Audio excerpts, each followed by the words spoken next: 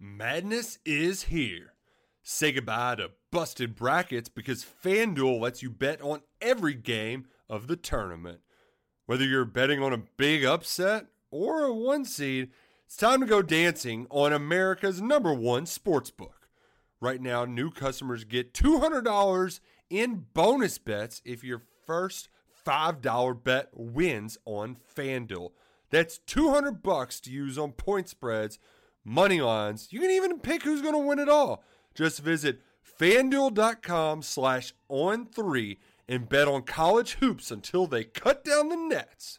Must be 21 and older and present in select states. First online real money wager only. $10 first deposit required. Bonus issued as non-withdrawable bonus. Bets that expire 7 days after receipt. See terms at sportsbook.fanduel.com. FanDuel is offering online sports wagering in Kansas under an agreement with Kansas Star Casino, LLC. Gambling problem? Call 1-800-GAMBLER or visit fanduel.com/RG in Colorado, Iowa, Michigan, New Jersey, Ohio, Pennsylvania, Illinois, Kentucky, Tennessee, Virginia, and Vermont. Call 1-800-NEXT-STEP or text NEXT-STEP to 53342 in Arizona, 1-888-789-7777 or visit ccpg.org/chat. In Connecticut, 1-800-9-WITH-IT. In Indiana, 1-800-522-4700 or visit ksgamblinghelp.com. In Kansas, 1-877-770-STOP in Louisiana. Visit mdgamblinghelp.org in Maryland. Visit 1-800-gambler.net in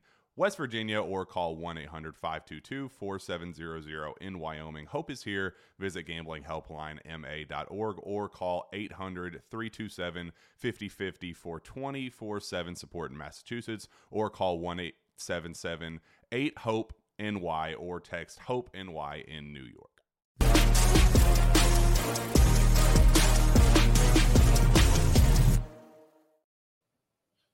Welcome into episode 238 of the Sources Say podcast, your go-to Kentucky basketball and recruiting podcast on the growing KSR Podcast Network. Sources Say is, as always, presented by our good friends at Justice Dental. Visit one of their 2 Lexington locations that's on Blazer Parkway and Wellington Way by scheduling an appointment online at justicedental.com or by calling 859-543-0700. You can even send a text message to one of their friendly team members at the same number to ask a question or make an appointment. Now is a great time to schedule your dental cleaning. Dr. Thompson, Dr. Justice, and their team strive to provide you with good oral health in a comfortable environment. The Justice Dental team looks forward to seeing you soon. I am your host, as always, Jack Pilgrim of Kentucky Sports Radio.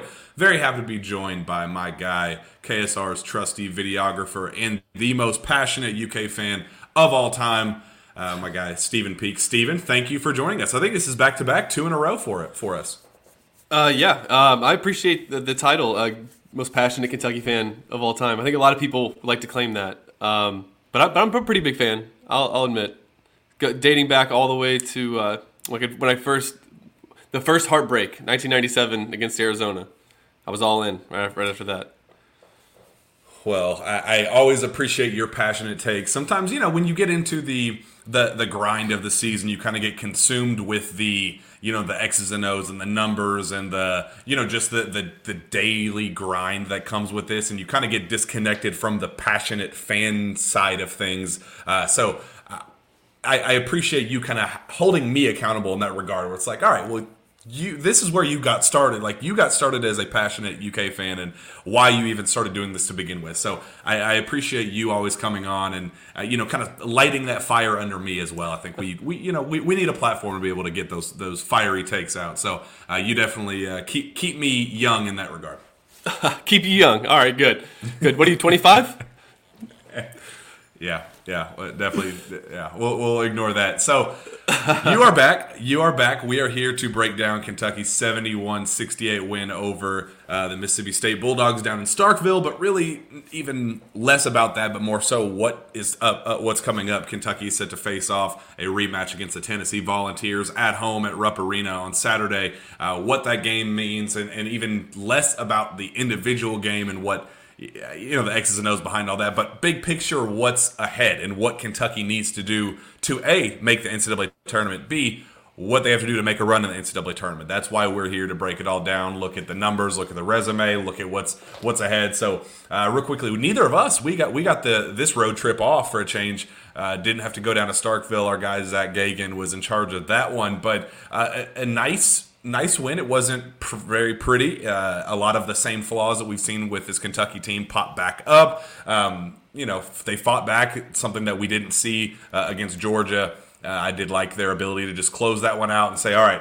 let's just get out of here with a win. That's all that mattered. You got to get out of Humphrey Coliseum with a win. They were able to do that and add a quad one victory to a resume that only had one leading up to, February 15th at that time. So desperate quad one opportunity. They took advantage of it. Your thoughts? There's a time in the game where they got down by a little bit, and you're like, they could fold again, and then you that's, I don't know, what would that have been, 3 losses in a row? So it was big that they bounced back, especially being able to do it without CJ and without Severe Wheeler being able to play. I know that's going to be big going into the Tennessee game also, but really liked what I saw out of Jacob Toppin. Being able to win a game when Cason Wallace, again, he's not going to stay this cold forever. So I thought that was another thing too, that he'll eventually start hitting shots again. And when that happens and you can have a good game out of Jacob, get Oscar back to playing well, this team should be able to make the tournament, but we'll see.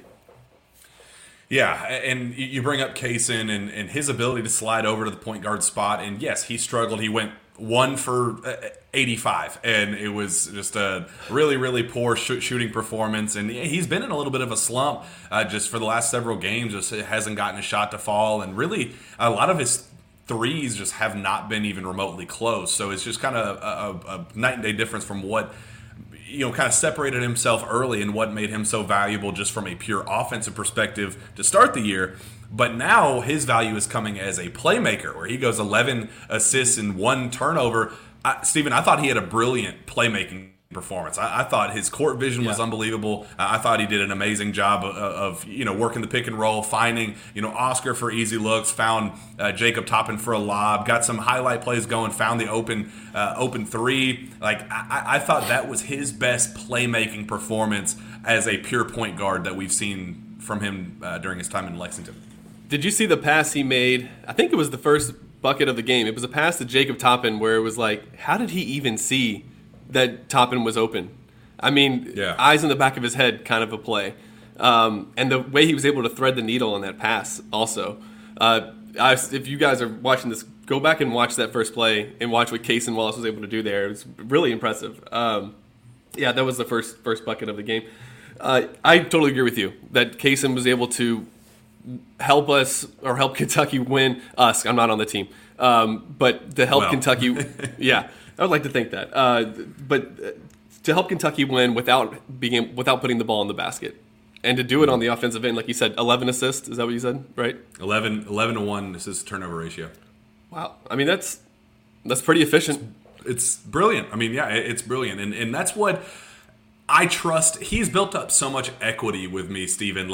He's done so much right this season that I trust him to get it figured out. He's in a shooting slump and his shots just really aren't even that close right now, but he does everything else so damn well that I'm like, all right, well, I'd take a 1 for 13, 1 for 14 performance out of him every once in a while, because I know that he's going to bring it defensively. I know he's going to force a couple turnovers. He's going to get a couple blocks. He's going to emerge as that go-to playmaker that this team needed, especially with Xavier out due to injury. So I love what Cason brought to the table, even though he was, probably the worst scoring option for Kentucky. Definitely the best playmaking option and got everybody else involved. And most certainly everybody else did get involved. 4 finished with at least 13 points, 18 for Oscar Tshiebwe, 16 for Jacob Toppin, as you said, 14 for Antonio Reeves, and 13 for Chris Livingston. I'll have you kind of pick a guy that you want to talk about and who went well. But my guy, Chris Livingston, I thought it was a brilliant, finally a breakthrough performance for Chris. 13 points all in the second half. and it was a little bit of magic from the bench and kind of from an unlikely source. Tyler Eulis kind of coming in the clutch and bringing his coaching presence, put on his coaching hat, saw a mismatch. He was being guarded by a 6'2" guard, and I think Tyler kind of spoke up and said, "Cal, mouse in the house, go get that guy. Chris is 6'7", 225 pounds. Let him eat." And that's what Cal did. He said, "All right, yeah, I got you. Go. Let's let this kid eat." He goes at him for like six straight possessions, and that's when Kentucky finally got things rolling in the second half, and that was kind of the difference maker. I think they get it inside to Chris Livingston on a one-on-one against the guard. They kind of trap him, and Chris feeds it to the left wing, finds Antonio Reeves for a three, wide open, and he sinks it.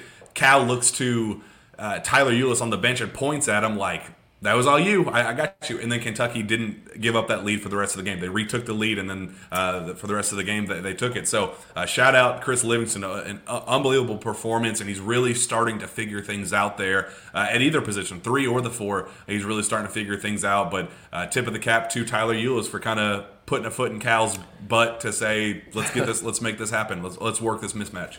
Yeah, I love Eulis on the bench, and I love that potentially you could have Rondo on there next year, and have 2 of those guys. Rondo with just an amazing basketball IQ, and Tyler Eulis is obviously showing that he has a great basketball IQ as well. But I'll go and I'll say this first. I'll start with the positive, and then I have a negative that I want to kind of ask you about a little bit. First, Antonio Reeves is my guy. 4 of 7 from 3. He's kind of been on fire lately. He played it. That was 39 minutes he just played in that game. I think he played the full 40 in Georgia. So, gosh, that's a lot of minutes. I mean, that's 79 minutes in 2 games. But those 4 or 7 from 3, it's getting to a point now where, when he lets it go, I think it's going in. And I don't know that we've had that guy this year. Casey Wallace has gotten hot, early on. But when, last year when Grady, at least in the month of February, when he let it go, I was like, that's 3 points. I feel like that now with Antonio Reeves, and that's why I was so shocked that he missed the front end of the bonus. And that kind of gets me to the negative from this game, and that's like, what happens late in the game? You're up by 13, you're kind of cruising, and everybody, you could see it on Twitter. I was actually scrolling through some of the tweets that I liked the night of the game, and everybody saying, keep your foot on the pedal, do not play stall ball, do not take the air out of the ball. Well, why do we do that? It feels like, why can't we just, okay, you're up by 13, let's win the game by 26. No, we're up by 13, let's get out of here with a win. Seems to be the mentality. Why is that?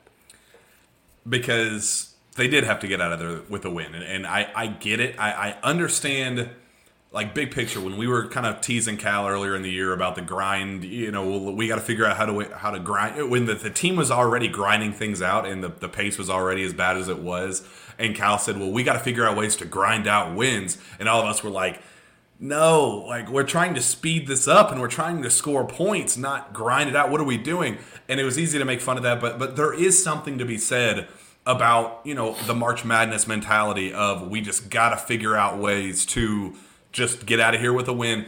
You'd like to do it maybe with 4 minutes to go when you're up by 13, not 10 minutes to go. So I understand the mindset of, look, we just got to get out of here with a win.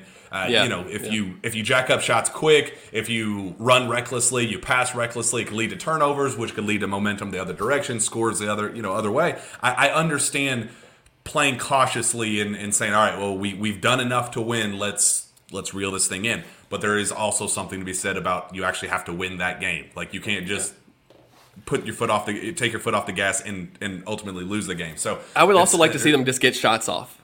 Kinsel made a good point. They were gassed. You look at the minutes. I mean, it was like 36 to 39 minutes for those 5 guys. So yeah, that's a legitimate argument. But if they're in the game, let's try to get a shot off before that 30-second shot clock timer gets to 0, because we got 2, and I knew we were going to get at least 1 in those final few minutes, and they got 2 of them. Actually, on the second one, did that ball not hit? I texted you during the game. Did that ball not hit the rim on Casey Wallace's 3? It absolutely did. So the shot clock should have been at 20. Yeah. The arguments absolutely were valid on that one. But yeah, there's a difference between playing recklessly and just, potentially costing yourself a win, but there's also milking the clock to the point where you're not even getting shots off and then costing you a win as well. So it's finding that happy medium. Again, it shouldn't be February 17th with 5 games left in the regular season that we're having these epiphanies and getting things figured out in that regard. We got to find a happy medium. It's a little bit late in the process, but they did. They got out of there with a win, and that's all they needed to do. It was it didn't matter how ugly, if they won by 800 or won. Like, they just had to get out of Starkville with a win, and they managed to do it. So, tip of the cap to them for making that. I also liked, the presence of Duthiero brought off the bench. I thought he gave Kentucky some really good minutes, as always. We got to talk about Xavier Wheeler. We got to talk about C.J. Frederick and their injuries and how important that is. But if Adu is out if Xavier is out for any given period, how comfortable are you with Adu getting kind of the minutes that he got? I guess the last 2 games, really. It's just from my vantage point. I mean, it kind of just feels like it's kind of up and down. There was a time in that Georgia game where Kentucky really missed Xavier Wheeler and Casey Wallace out there running the point. I agree. And so, but I do think I think he's a good basketball player. Just like I think Damian Collins is a great basketball player. I feel like, I don't know if they just haven't played a lot this season. So putting them in these crucial situations late in the season when your team needs a win, it's a lot of pressure. I like him though, but gosh, you almost wonder, man, if Casey Wallace can stay out of foul trouble, you got to almost play him in Reeves 40. Yeah.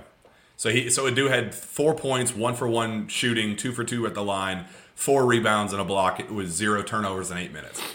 That is how Adu needs to be used. I think playing him 15 minutes in the first half against Georgia was, and it's not his fault that Kaysen goes down with 2 fouls 3 minutes into that game, and Xavier's already out. You don't have any other primary guard options outside of Antonio Reeves, but at that point, Antonio becomes the scorer, or he becomes the facilitator, and he's just so valuable as that off-ball catch-and-shoot guy that you need him to put points on the board, as we saw like against Georgia first half. That's what we needed him in that role. Could you imagine, Stephen, if Antonio was the primary ball handler in that one, not being able to get his scoring, his shooting push, and then everybody else not working around him? So I get it. I understand why it worked out the way it did, but it's just not beneficial to him in the grand scheme of things. And I think the way he was used down in Starkville is exactly what we need from him to close out the rest of the year. 10,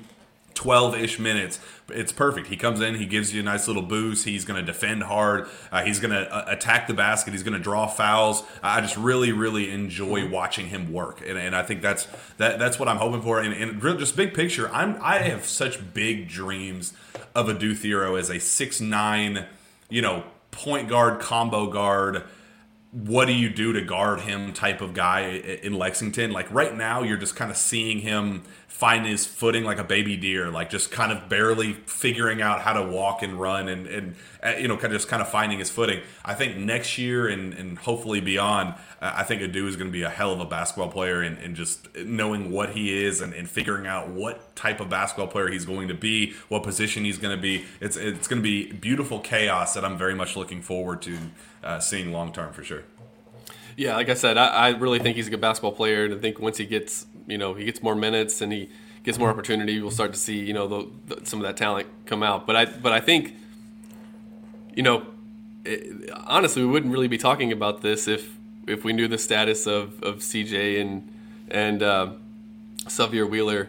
That's the thing about playing Tennessee. Yeah, we beat them. Kentucky beat them last time, but CJ had a pretty good game that game. I think he had 13 points, and he had he had like an 8-0 run by himself, I think, in the first half. Yeah. And so I think those guys will be missed if they're not out there. So yeah, I've been told that the expectation is CJ will not play. I think Xavier probably. I don't think UK will have either of them, unfortunately. And I know there's a lot of comments about it, and I was getting to it. There's obviously the speculation out right now that Xavier has this mindset where he's going to sit out the rest of the year and he's quitting on the team and all that stuff. That's just not the case. He is hurt. He does have an injured ankle, and the expectation is that he will be back this season as of tonight. Like as of right before the show started, the expectation is Xavier Wheeler will be back. There's no underlying conspiracy theory. There's no nothing extra going on. It's a valuable piece that Kentucky needs back on the floor before the season ends. They got by down in Starkville. Tomorrow's going to be a whole new ball game. You got it done without Xavier in the first matchup, and a lot of it was just because missing Xavier and Damian Collins is a lot different than missing Xavier and CJ, because CJ was getting shots to fall, especially there early, kind of set the tone a little bit to open the game, and it's going to be a pretty significant challenge. It's going to be a pretty significant challenge having both of them potentially out here at home against Tennessee. Yeah, and I'm going back to look at the numbers from that original meeting, and I can't find it right now, but I do believe that Kasem Wallace actually he didn't shoot very well that game either, right? So I mean, and they were still able to get the win. So if you can get a better game, a better shooting game out of Kasem Wallace, I'll have to look at the numbers. I'm sure he dished out several assists because he had to play point guard for most of the game. And I would like to see what Damian Collins can bring. He comes off the bench and he's just ready to dunk on people. And I really like his jump shot. And I say it over and over. I really like Damian Collins shooting the ball. He has a nice touch on his jumper. I don't know if he'll ever be allowed to shoot threes, but we watch him in warm-ups. I know it's warm-ups and no one's guarding him. But here's the thing. When he elevates, who's blocking his shot? Like, he's shooting down at the goal. So maybe he gets some more minutes tomorrow and has another good game at home. Yeah, that's what Cal said this summer, was talking about Damian and his progress and who he is as a basketball player, and called him Kevin Durant. Said he was doing Kevin Durant-like stuff because he did shoot down at the basket like KD, who's a 7-foot freak of nature, one of the best scorers to ever touch the basketball, one of the best pure scorers. So obviously it's unbelievable, far stretch. Like, that's just kind of big picture. The potential, trying to hype a kid up that needs some confidence and things like that. Like, obviously he's not Kevin Durant, but he does do some of that type of stuff that definitely going to be excited about. And I think Damian could have a potentially a good game. Although Tennessee is kind of known for being rough and ragged and very physical. This needs to be an Oscar, dominate the post. The way Kentucky won last game was by dominating on the glass. And I remember that was right around the time, Stephen, that all the scouting report stuff, that the coaching staff wasn't doing their job in terms of scouting teams and things like that. So there was like a big topic of conversation. Everybody was wanting to bring up, how prepared is Kentucky for these games and things like that.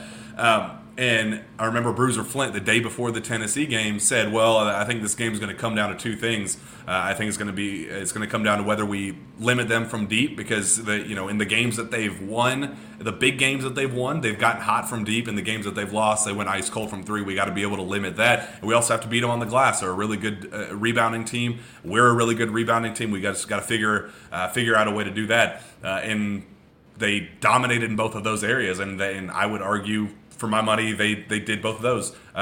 Held Tennessee to 3 of 21 in the first game, 14.3% from deep overall, and then won the competition on the glass 43-23, a plus 20 on the glass. I mean, I don't see that happening again tomorrow. That's kind of an anomaly, but the mindset still remains that if you kind of beat them at their own game by just kind of playing that tough-nosed, hard-fought style of play, this is a beatable Tennessee game. They lost 3 of their last 4 before this most recent win against Alabama. They are vulnerable in those areas, and if you can capitalize on that and just kind of be better at them at what their game is, while just doing whatever Kentucky does even okay to fairly well, if they can do both of those things, this is a very winnable game, and a game that, again, I hate to keep dragging on about this and, must win this, must win that. But, yeah, we still are in that you got to continue to stack wins, got to continue to stack quality, resume-building performances on top of each other. And because of some of the early setbacks to start the year, you kind of are put in a position where you have to continue winning these games.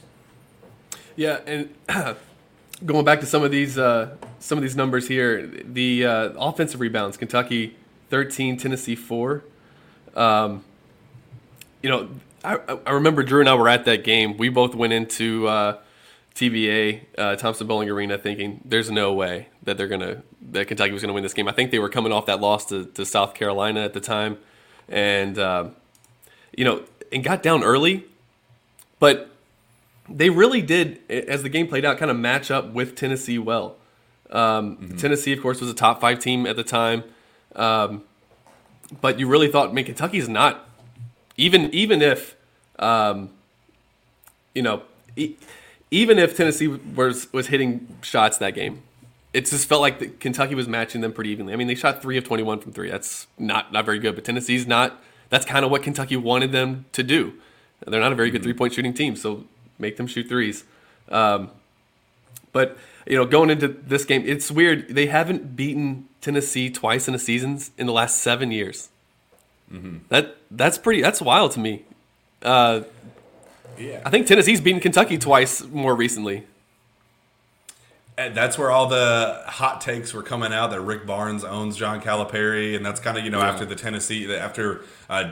the SEC tournament this past year, that was kind of the narrative that Cal just has not been able to beat Rick Barnes for whatever reason. I think that's why the win in Knoxville, because of the desperation factor of how much of a must win it was at that time, because that was right in the midst of Kentucky's biggest difficulties. You needed to win that game, but it was also a narrative win. Just from a PR perspective, just getting that monkey off your back with Cal. That just Tennessee is just had his number for whatever reason in recent years. So yeah, that number, 7 years since being able to beat Kentucky twice or beat Tennessee twice in the same season, pull off the season sweep. That's a heck of a stat, and it's. How does that make you feel going into this one, especially knowing knowing what was at stake for both of these teams going into this matchup? They both went on a bit of a cold streak, lost back-to-back games, and then kind of had a pretty signature win going into this one. Both teams are kind of at the same spot, just in terms of current momentum. So, curious your thoughts, your thoughts on that.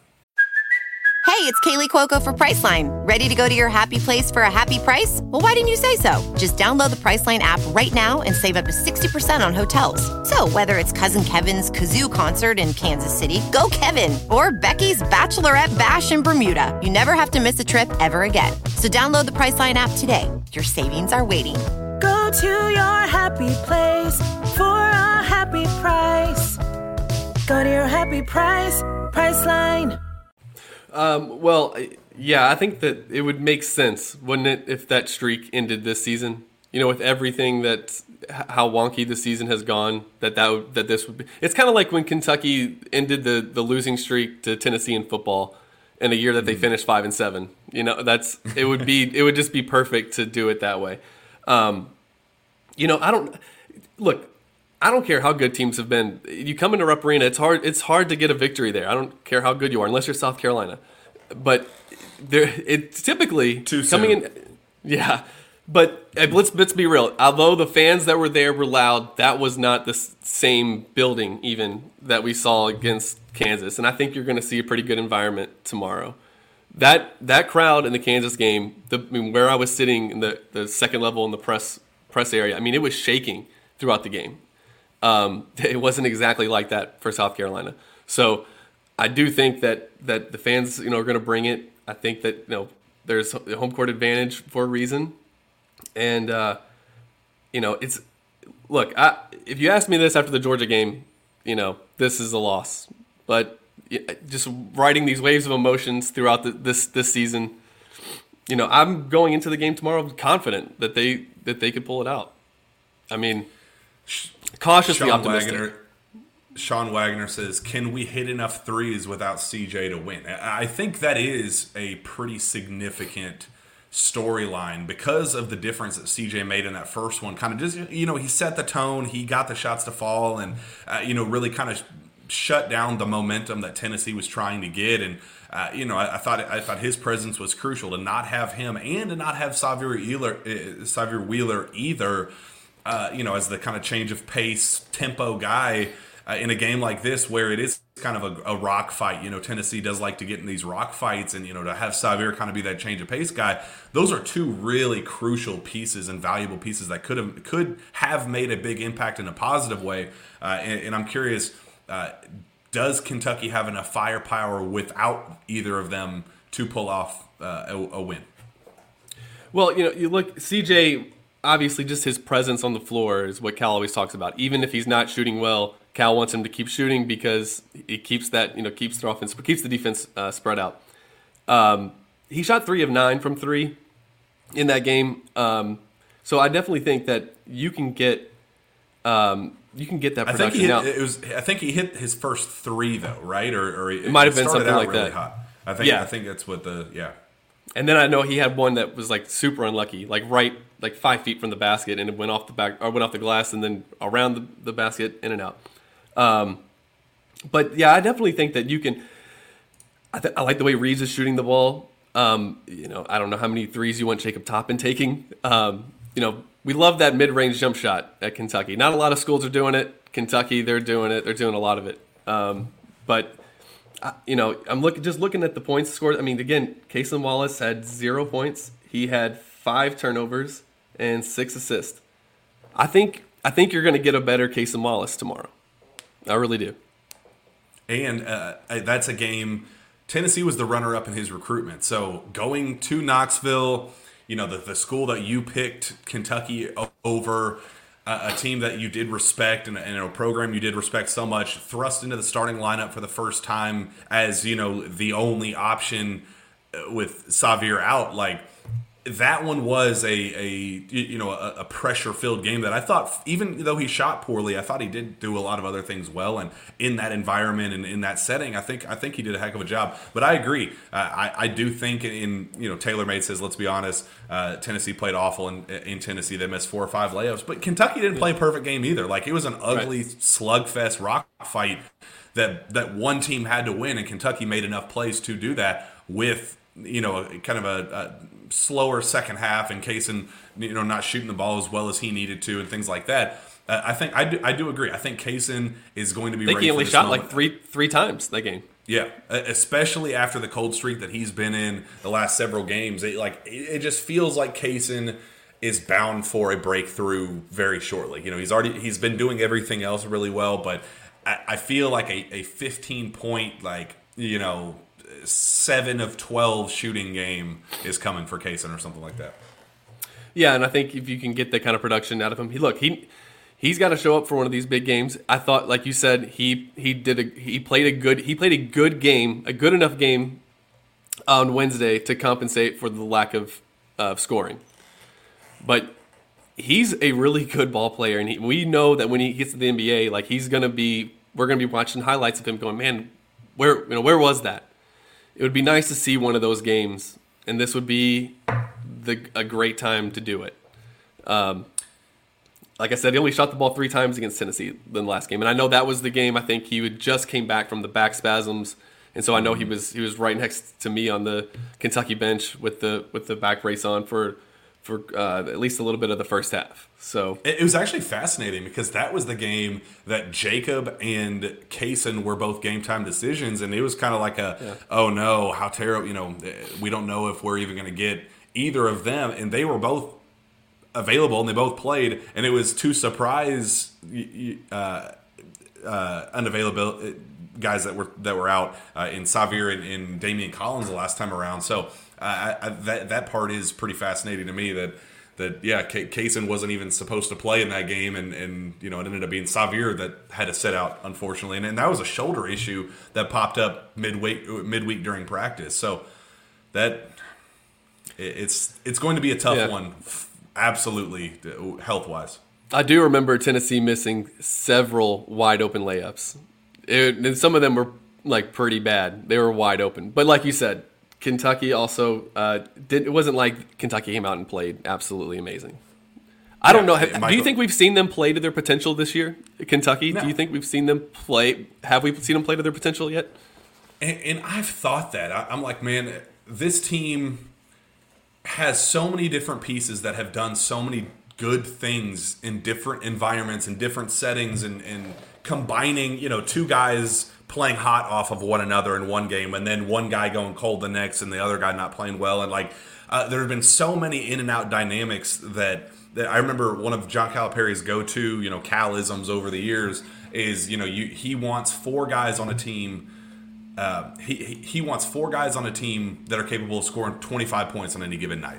And this team, I think, has that, has those guys, and I think they have. I don't know if we've seen it this season, but over the course of the two seasons, we know that Kaysen is a guy who can do that. We know Antonio Rees is a guy who can go for 25. We know Oscar Sheboy is a guy who has gone for 25 this season. Jacob Toppin, there are the pieces on this team that are capable of going off on any given night. Unfortunately, we just have not seen them do it together, and I think that's the most frustrating part is, we've been waiting for that breakthrough moment where, the Tennessee game at home last year where everything was just falling. Yeah. All of the pieces were kind of working together in harmony.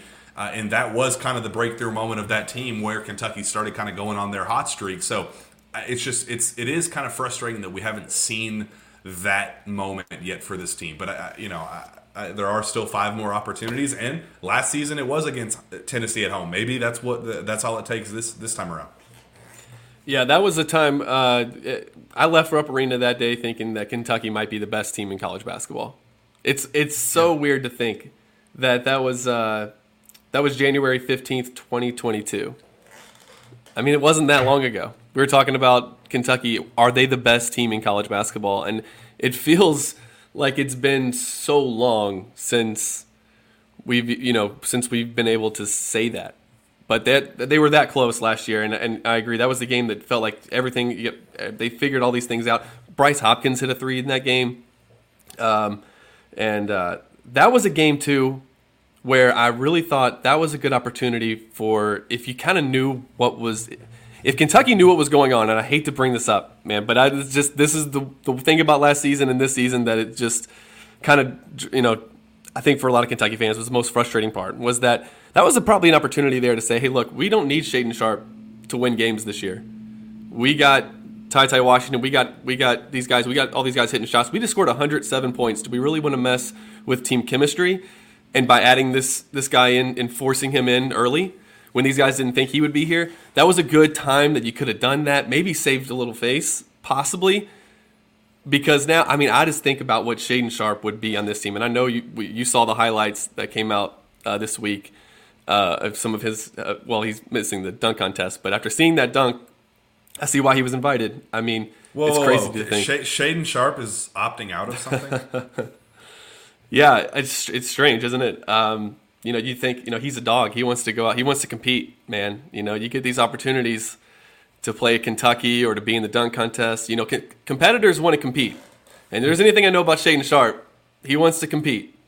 He wants to get out there and no. So it would be, I really think Shaedon Sharpe, man, he really did a number on Calipari. Like, if Cal had him last year, they don't lose to St. Peter's. They probably go to the Final Four, look at their path. They might even win the whole thing. This year, add Shaedon Sharpe to this team. It's totally different. I watch those highlights, and I'm like, he would be doing that at Kentucky? Like, this would be a totally different team. As a matter of fact, Kentucky would probably be the cool school this year. Yeah, and I got into a debate about this on my radio show this past Sunday where they were like, well, B.J. Boston was supposed to be an elite 3-level scorer and, sort of naming off different guys that underwhelmed at Kentucky. And it's like, I don't think you understand what Shaedon is doing in the NBA right now. Like, Shaedon is but just because of minutes, he's not like putting up ridiculous numbers every single night, but he's doing things in the NBA against NBA competition that is out of this world. Like, if he's doing it against that, I don't care what setbacks or limit, if you think that Cal holds certain guys back or whatever, like, there is a 0.0% chance that guy is not an all SEC talent at Kentucky this year. And, like, that's just a fact. Like, hate on him all you want, and like, I get it, but, like, that guy is a 20-point per game scorer at Kentucky, and like, I don't even think it's up for debate. Like, that's an NBA talent that is thriving in the NBA, not like playing bench minutes and barely surviving and things like this is a guy who is thriving from day one in the league. And all the stories I heard, like, okay, so backstory about his time here. I was always told that it was frustrating watching him play, in pickup games and things like that, because he was so clearly talented and so clearly the best overall talent in that entire gym. But you just had to, like, prod him and tell him go, and the motor issues were of concern. And even when NBA teams were in there watching him work out, they were like, this guy doesn't even look like he's just so nonchalant about everything that he does. How is that going to translate to the next level? If he plays in a real game situation, does he have the firepower? Does he have the killer instinct? Blah, blah, blah, blah, blah. All the same stuff that we said about Brandon Miller in high school, kind of the same narrative that he was just kind of bored out there and was, just not really caring about the competition. And it's kind of unfortunate that I think that was probably the case with him, where he was just better than everybody else out there as is, and he knew that he could step on an NBA floor like yesterday and put up 20 points on any given night. So I think that's where the frustration on my end comes from, is I did hear that he was that talented, that I did hear that he was an NBA talent. Maybe he didn't have the motor that you wanted, but he had all the talent in the world to be that guy. Yeah, and again, Shaedon Sharpe on last year's team, that's a Final Four team. Shaedon Sharpe on this year's team, it's a Final Four team. Just hearing you say all that just makes me it makes me a little sick, honestly, because just to think about what the conversations we've had all season we would not be having them if he suits up and plays this season. Yeah, and I think the frustration is because Antonio Reeves, there was a very brief overlap where Shaedon had entered the draft but was still telling everybody, it was one of those without an agent type deals, and he was still telling people around the UK program that he was planning on coming back, and his family was saying it was coming back, and UK was working under the assumption that he was returning and still recruiting, Antonio Reeves. It was a very small window, but they were. The idea at that time was to bring Antonio in and be kind of that microwave Lou Williams, kind of Jamal Crawford guy off the bench type deal, and be the spark plug scorer while Shaedon is kind of hooping and being a superstar in the starting lineup. And you think about it, and you think Antonio Reeves has been sensational. Like, I've been really successful. I've been really excited about his success and how he's been able to find it, and how it has been a pretty seamless transition from Illinois State. Like, yeah, some hiccups, but I think for the most part he's lived up to the expectations and the hype. But it was never supposed to be an either or type of deal. Like, it was supposed to be Shaedon as the main guy with Antonio as the complementary scorer piece, and I think that's where how do you not get all warm and fuzzy inside thinking about now sick, but thinking of what that possibility was supposed to be.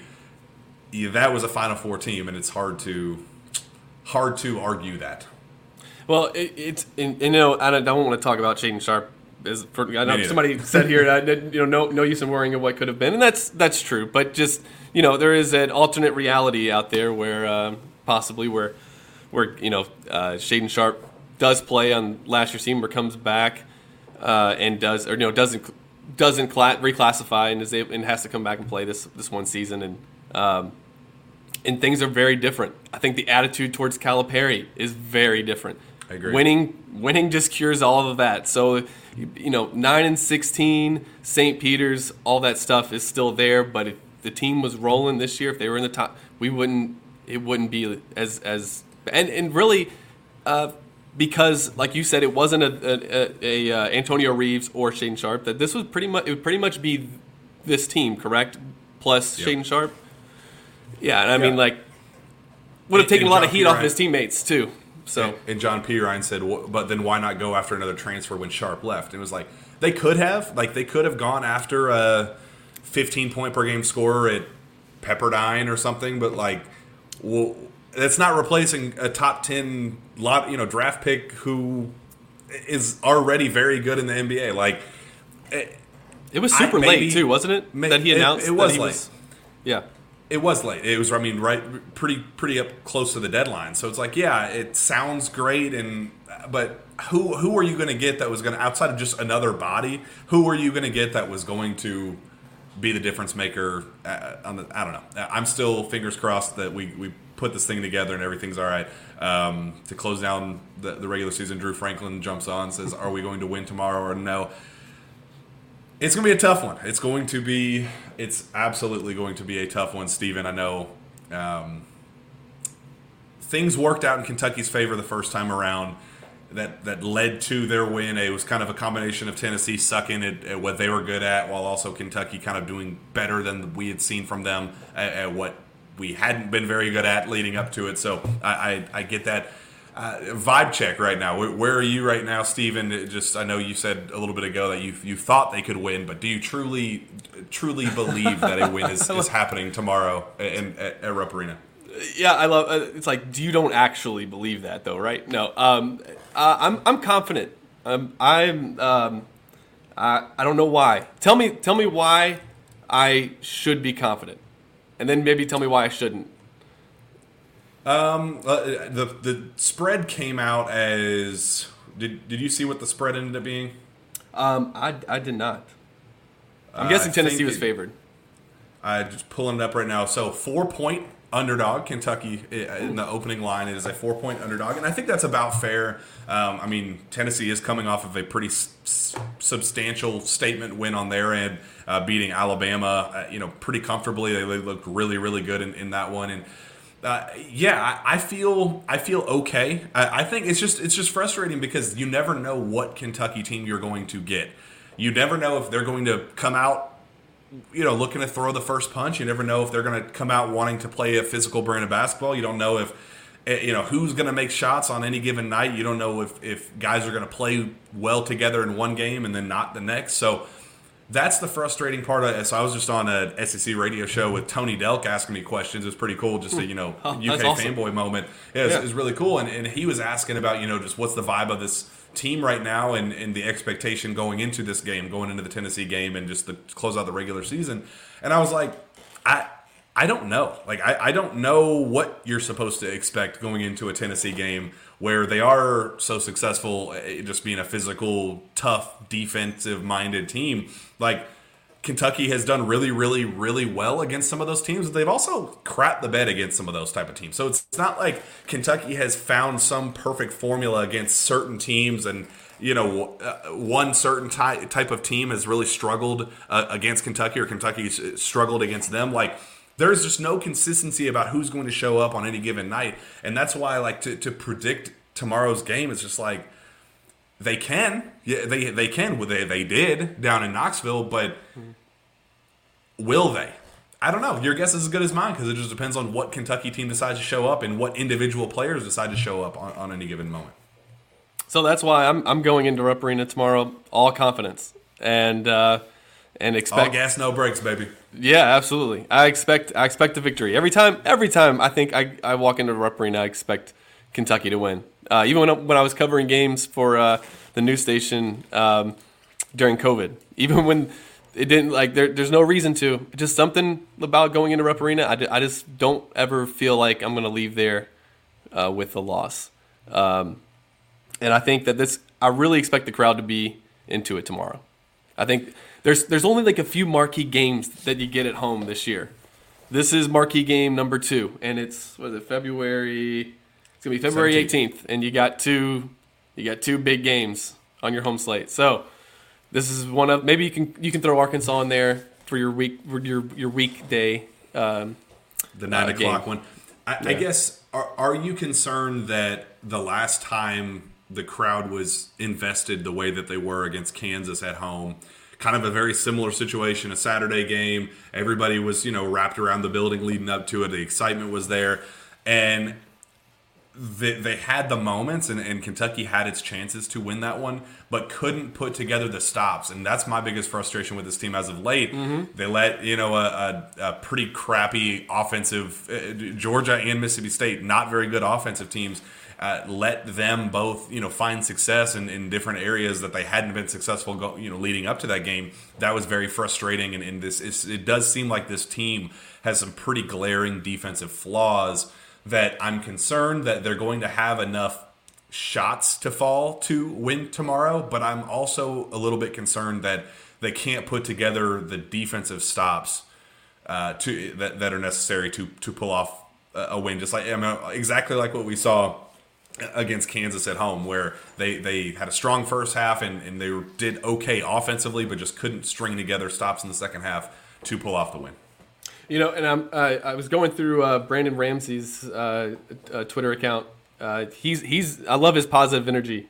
It's pretty Nobody good. More positive. No. And I kind of wanted to talk about this. He said the Wildcats are averaging 1.099 points per possession over the last 10 games.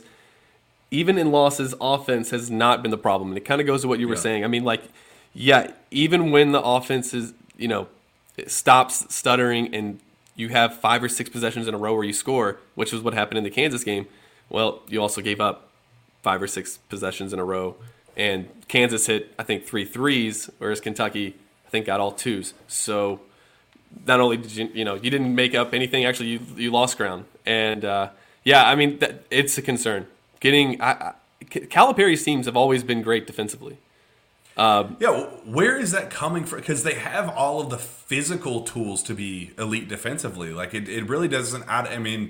It's easy to kind of see, single out Oscar for, his struggles and in the pick and roll and in those areas, but it's not limited to just Oscar. Like everybody on the team is having way too many miscommunications and lapses and things like that. They have all the physical tools in the world to be at least good. Like not even shoot. I'd take average at this point. They haven't even been average. Is it just limited to a mentality thing, you think, Steven? Yeah, I don't know. I mean, there's a few times when you see when a guy gets beat or he's got him on his hip and you have that 80-20, just give him 20% on the shooter so that, you don't completely leave him. We're seeing guys just go with the shooter and then they got a wide open layup. I know Cal, loses his mind when you leave a guy open for a 3. But I think the bigger problem for Kentucky is they don't really have a rim protector. Oscar's not that guy. And I felt like in the Arkansas game, Collins came in and was able to be that a little bit. Onyenso and Collins both are probably just not ready. And I think that's one of the issues. Again, Tennessee got to the basket against Kentucky quite often in Knoxville. They just didn't finish their layups. So I do wonder, again, I am not one of those people that says if you just go into a zone, then all your defensive problems are fixed. I don't believe that. However, I do think in switching up your defenses every once in a while, maybe if you're getting burned on, man-to-man and pick and roll and stuff, I don't know. Are there other options? Are there defensive schemes that could defend against that? And let me ask, why is it that Cal is, again, he's had great defensive teams. Why, though, is it that we're just going to just let teams get layups? He's watching the same games we are. Especially when it's the mindset of, we're going to let you score on us in the same way over and over and over again, but no, we're not going to change things up. We'll get things figured out eventually. But when you do go zone, and Cal has thrown it out once in a blue moon, but when he has, it's always been the mindset of, we're going to give up one open three-pointer. You get one zone buster out there, and they take advantage of it, and then we never see it again for the rest of the game. So I just don't know why he hasn't been as, I hate agreeing with Chris Mack because he's Chris Mack, but there was a lot of truth to, it's not going to hide all of your deficiencies. It's not going to just mask all of the clear, just whole real flaws that this team does have on that end of the floor. But it at least gives the opposition something to think about. It at least adds a new layer of stuff, for the opposition to go, all right, well, we can't just keep attacking in the same way that we have over and over and over again. We at least have to, think one extra step or two extra steps or whatever. It creates that dynamic of at least something is changing. At least I just don't understand the mindset of just doing the same thing over and over and over again, knowing that you're being exploited, outside of just subbing out Oscar when he's getting destroyed in the pick and roll. Like, you can't just use that as your crutch because you need Oscar on the floor. Like, you do. You have to figure out a way to have that happy medium of understanding that he is very bad in some areas, but that he's also the best in college basketball in others. Finding that happy medium has just been way too difficult for this team this year, and it's kind of troubling that we are at February 17th, going into February 18th, against a top 10 opponent, and those questions are still very glaring and are just kind of staring us right in the face that UK could get exposed in that area once again tomorrow. Well, I know that if you're Calipari and you got these guys that you have pro aspirations, and is there anybody on the team that doesn't have aspirations of playing professional basketball when they leave Kentucky? So I understand, especially when he's trying to recruit the best of the best and get, he likes those players who are good enough to go after their freshman year. How much time do you spend teaching them a zone defense that they will not use at the next level? I understand that, and it's probably, if your players first, then you won't waste their time teaching them that, or making sure they're really good at it. I get it, yeah. And so I'm not saying that they don't go over it in practice. Obviously, I have no idea. But I'm just saying I understand that in the limited hours you have with them, is that the thing that you are going to try to, is that the thing you're going to try to get them to learn in the few hours you have with them? Or maybe you can learn an out-of-bounds play and see if there's better out-of-bounds plays out there or something. I don't know. But there's that I think is why we don't see it as much as we would like to. Because you notice that when a team goes into a different defense against Kentucky, we have to, at some point, call a timeout. So at least if by switching up defenses at the collegiate level, unless you just got, really 5 guys out there who know how to, all right, they're in 1-3-1 and let's roll. We know what, you're probably going to force the team to call a timeout at the very least. Mm-hmm. You might force them to a couple turnovers and just keep them on their toes. Like, if they know I'm just going to get a bump from the top of the key and try to just kind of read the screen and see if I can get to the rack, then they're just going to, like you said, they're just going to keep doing it because it seems to be working. And every coach keeps saying, they keep exploiting it. It's weird that they say it out loud like that, and that I'm sure it gets back to. What are you going to do about it? Like, it's literally like they're saying, we know how to beat you, and they're like, yeah, and then Kentucky's like, yeah, good job, you do. You think, stop. That should not be in a press conference ever again.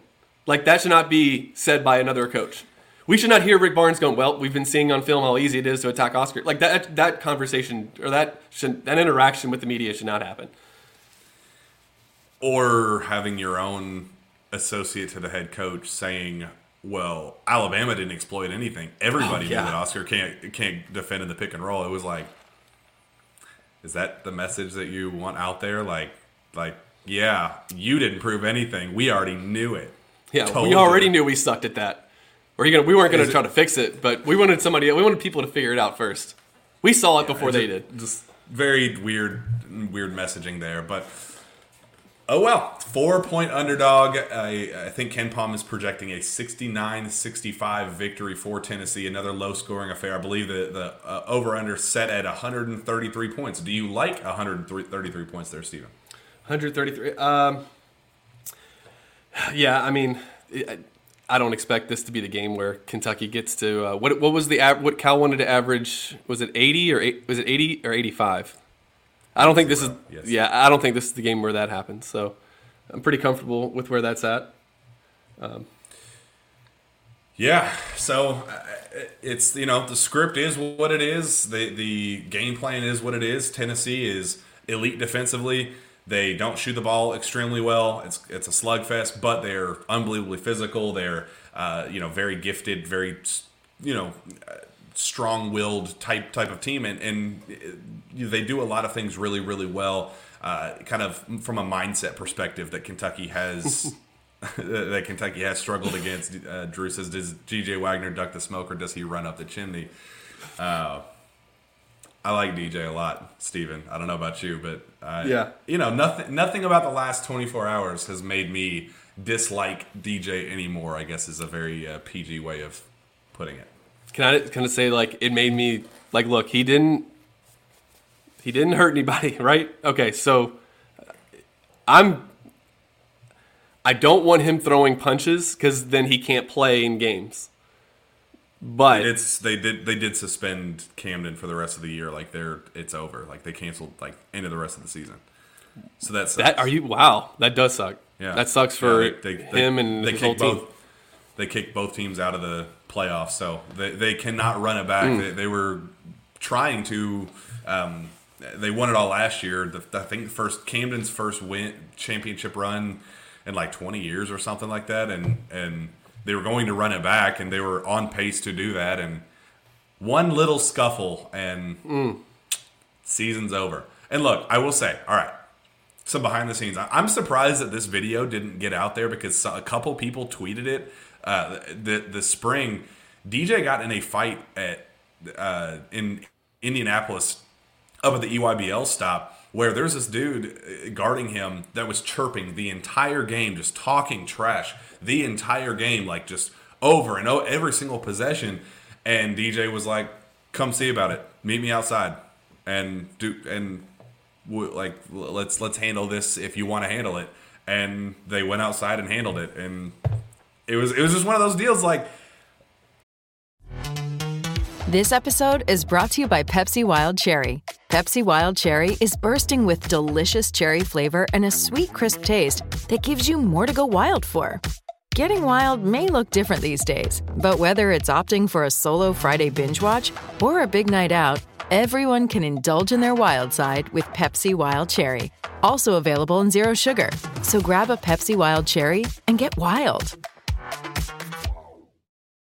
Unfortunately, we've seen too many dudes that have played at Kentucky that have just not been about it. Pardon me for wanting a dude that will put his money where his mouth is and show some damn toughness. I need somebody. How frustrating has it been, Steven, to hear constantly Oscar say, "We need fight, we need fight, we need fight. I just wish somebody would fight with me. Nobody is wanting to fight with me." It's now you got a dude who's actually fighting dudes. Pardon me for kind of liking it, Where was Bradshaw at in the middle of all of that? Was he involved? He was involved. He was holding back, and he was. This one I think was blown a little bit out of proportion. It was ugly, not a great look, I guess, just from a PR perspective. But they're heated rivals. It's high school. It's not acceptable to just throw hands every chance you get in that type of environment, but. The reason why it started was kind of they kind of gave a cheap shot to DJ, saw a cheap shot to his teammate, and DJ got rambunctious. He was something that happened to his teammate lit a fire under him. Yeah, that's I like it. refreshing. I need that. It's refreshing a little bit. And FT said it's the Camden boys. Lance got that fight in him too. Exactly. How dope is it whenever we see Lance come in the game and, a dude kind of chirping in his face and, Lance kind of giving him the crazy eyes, I will kill you, just so you know. I like it. I want my dudes to show that kind of fight and show that type of intensity. I love Lance it. was talking a lot of trash to the Tennessee student section in that last game. I loved it. And honestly, DeMarcus Cousins was fortunate in 2009, 2010 in that Louisville game. With the little forearm to Swapshire. But, man, when you got guys like that that have that, I don't want to say have that fight in them, but I like seeing players that play with emotion. And in hearing that DJ was actually sticking up for his was. teammate makes me feel a little bit better. I mean, look, Cousins, I'm sure, got in several fights. And when he got to Kentucky, he was a pretty good kid. I don't think anybody has anything negative to say about DeMarcus Cousins in his time at Kentucky. So we can't have DJ throwing hands at center court at Rupp Arena. We can't. You just can't do that. It's like, okay, you got me there. But a guy willing to fight, will Rob Dillingham fight DJ Wagner about shot selection? Maybe. I mean, that's possible. Maybe. As long as I get it sorted. Look, there ain't nothing wrong with a nice little square up, put on some gloves, square up, and take care of business, and brush it off. I like it. It is what it is, and if that's what it takes to get two alpha male individuals like DJ and Rob to sort out their differences. We're making up hypotheticals about not like, I can see a locker room issue brewing already. No, that's stupid. No. I like that. But it is. These are two competitive guys, like the person said, with tenacity, very competitive, and John Wall playing with a little bit of chip on his shoulder. Like I love all that. Yeah. I want to see these guys talking a little bit of trash. We saw it in we talked about it the last time we did this. The Arkansas players who had the same record as Kentucky. Hitting shots, and they're just barking at the Kentucky bench. I know Matt talked about it on the show today that the Arkansas players said something to Calipari. Apparently the players found it funny. Maybe it was funny. But it is, I want to see somebody step up and maybe not throw a punch. But come on, I got into it with the Georgia player. I was like, let's don't back down. That. Yeah. A jump ball, and he was like, I'm not giving up. I'm not giving this ball up. Yeah, they were both holding it. Yeah, it was. I love that. Michael TB, does that flopping loser Vescovi have any more eligibility? I'm sick of that guy. And I think Connor Riggs said over under 10 times Vescovi hits the ground. Bro, this dude drives me up a wall, and I'm very much looking forward to his time at Tennessee coming to a close. I am very curious. What do you think about how that's going to go? Because officiating was such a talking point last time around. Kentucky took advantage at the free throw line. I think they finished 22 of 26, I think, or something like that. I don't have the stats pulled up in front of me, but Kentucky took advantage of the line in a game that they could have gotten screwed in because how many fouls that were called, and it was kind of frustrating watching that all unfold because of Vescovi and some of the other players, Euros and a bunch of different guys were embarrassing themselves. But I think the 22 of 25 Kentucky went last time around, so I think that's going to be a big factor. But how many flops do you think Vescovi's going to have? Yeah, well, I just like that there's hateable players on a rival team. That's. I would almost say that Tennessee is like Kentucky's biggest rival in football and in basketball right now. And so I like that there are players that Kentucky fans don't like that are on Tennessee's roster. It makes the rivalry more fun. I like that there's the Rick Barnes, John Calipari thing. I think, Calipari needs a villain. And Kentucky fans need a villain. Because it seems like they're making villains out of each other. It does feel that way a little bit. Jump in on the... Matt Napier. Yo, Jack, what about DJ knocking that dude out? I mean, he didn't knock him out. He didn't throw any punches. But, we just talked just like 5 minutes ago about it. I love it, man. I mean, you can't have him actively throwing punches in a playoff game where your season will be over if you get suspended, and not the right place or the right time, but the mindset, he got that dog in him. That's all I'll say. Yeah. I can't imagine him doing that in like March Madness or anything. Hope not. Clearly, clearly they'll be reined in a little bit. Anyway, well, I think that's plenty for this time around. We got so much good feedback, so many comments. I think every single show we're getting more comments and questions and concerns and all that good stuff. So I appreciate all the good old feedback that we continue to get. I like the little fan base that we're growing with this, and the community that we're building with this. We got to get out of here with one final message from our friends at Sumner County Tourism. Kentucky fans, we know you'll be making your way to Nashville for the SEC tournament. We say welcome back. Experience beautiful Sumner County, Tennessee, just minutes from Nashville. Discover our storied history and strong country music heritage. Indulge in our delicious dining options. Relax in the simplicity of our lakes, parks, and farms. Connect with the authenticity of Sumner County, Tennessee. Head to visitsumnertn.com to learn more. Stephen, let's get out of here. I'm going to put you on the spot. How do you think tomorrow's game is going to go? First to 71 wins. No. First to like 63 wins. We'll go with that. Kentucky, what did they win by last time? Was it 63 to 50? I don't know, something like that. I'll tell you what, I'll give you a new score. 66 to 60 Kentucky. Ooh, okay. Antonio Reeves, 5 threes. Yep. And then do you think if they win tomorrow that punches their ticket?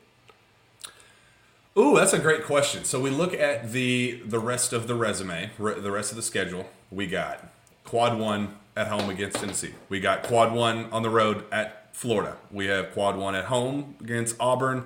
Quad 3, you cannot lose that game at home against Vanderbilt, number 91 in the net. That's a terrible, terrible loss. Big black eye on the resume in the committee's eyes, and then you wrap that thing up with hopefully a win down in Arkansas, down in Fayetteville. I think if you win tomorrow comfortably, make a statement. I think you got to win that one, and you got to win 2 of the other 2. I think you got to win Vandy, obviously being one of them, and say you beat Auburn at home and you lose at Florida and at Arkansas. I think you're in, and I think you're in fairly comfortably. Yeah, and I think that I don't know what the highest seed they can get, but that's obviously another win against you have 2 top 10 wins. I mean, yeah, they're the same team, but that's still 2 top 10 wins. What's the look? They're probably not going to win out. But let's say that they only lose once over these next 5 games. What's the highest seed? I know you got to get out of here, but what's the highest seed that you think that they could get? What's the best I could hope for? So right now they're 10, 11 or so, depending on what bracketologist you're looking at. I think if you win out, if you close out with 5 quad wins in the last 6 games, and if that Texas A&M slides up to a quad 1, it's right now number 31 in the net. If it slides up to a quad 1 by getting in the top 30, I mean, then you are talking. So right now they're technically 2-7 in quad 1s, 3, 4, 5, 6, 7 potential quad 1. So you finish 7-7 in quad 1 games. I think you could get back to like 6 seed status, even maybe even a 5. I think it's a little, unless you make a real run in Nashville, then I think 4 is probably out of touch. But I think you're probably comfortable 5-6 range if you win out.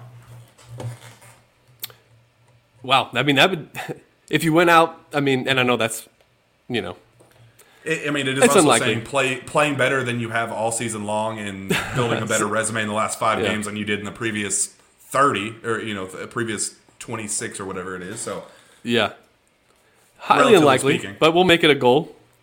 And why not? Why not start tomorrow? I know they already got a win against Mississippi State, but last time that they started a 6-game winning streak, they started it with Tennessee. So make it one of the next. Make it one of a 6-game winning streak again, and I think people feel pretty good about going into the SEC tournament in the postseason. Like people keep saying, just get in this year because it feels pretty wide open. It doesn't feel like there are 4 teams out there that are just unbeatable. So it is a get in and see what happens kind of season. So that it could be. I'm not saying that 2014 took a lot of breaks going Kentucky's way. They got really fortunate. But, I do feel like, you said it earlier, we've not seen them play to their potential yet as a team. this year. It'd be a good time to start. Hopefully they get their start tomorrow afternoon. I don't know if I gave an official prediction, so I'll say 68-63 Kentucky wins and gets this little hot streak rolling that we're talking about. I like the optimism. FT says Cats win out the regular season. Bring it back to this comment when it happens. I love the optimism. Let's get out of here. With that, Steven, where can fans find your work as you're showing us? Sorry. The laptop died. So I had to go to that. My fault. All right. You can find my work on Twitter at StephenPeteKSR, but I prefer you go to YouTube, which is probably where you're watching this. If you're listening, go to YouTube, hit subscribe. I do see, Jack, that we get a lot of unsubscribed viewers that watch live, and they just don't, maybe off the show, we have to share the screen next time and show the subscribe button. It's right, you can't miss it. It's right below there. So you keep missing it. So if you can just go ahead and hit it this time, and I'd really appreciate it.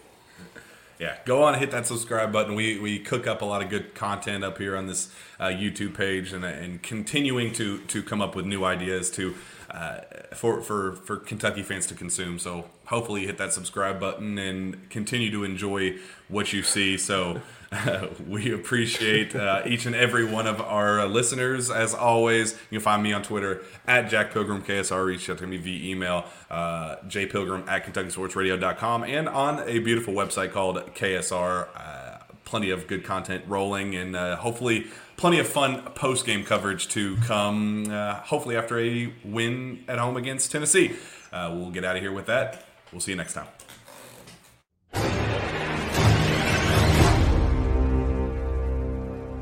Madness is here. Say goodbye to busted brackets because FanDuel lets you bet on every game of the tournament. Whether you're betting on a big upset or a one seed, it's time to go dancing on America's #1 sportsbook. Right now, new customers get $200 in bonus bets if your first $5 bet wins on FanDuel. That's $200 to use on point spreads, money lines. You can even pick who's going to win it all. Just visit FanDuel.com/on3 and bet on college hoops until they cut down the nets.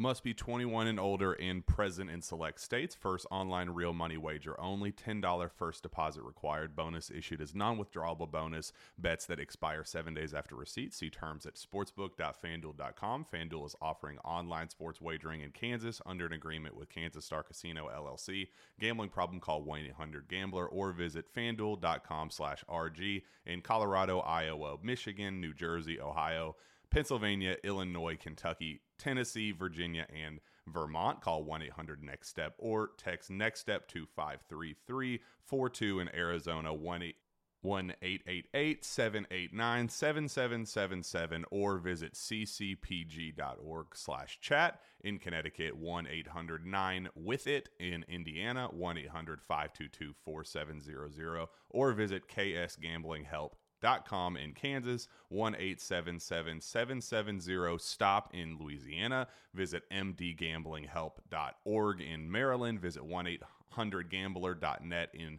West Virginia, or call 1-800-522-4700. In Wyoming, hope is here. Visit gamblinghelplinema.org or call 800-327-5050 for 24/7 support in Massachusetts, or call 1-877-8-HOPE NY or text HOPE NY in New York.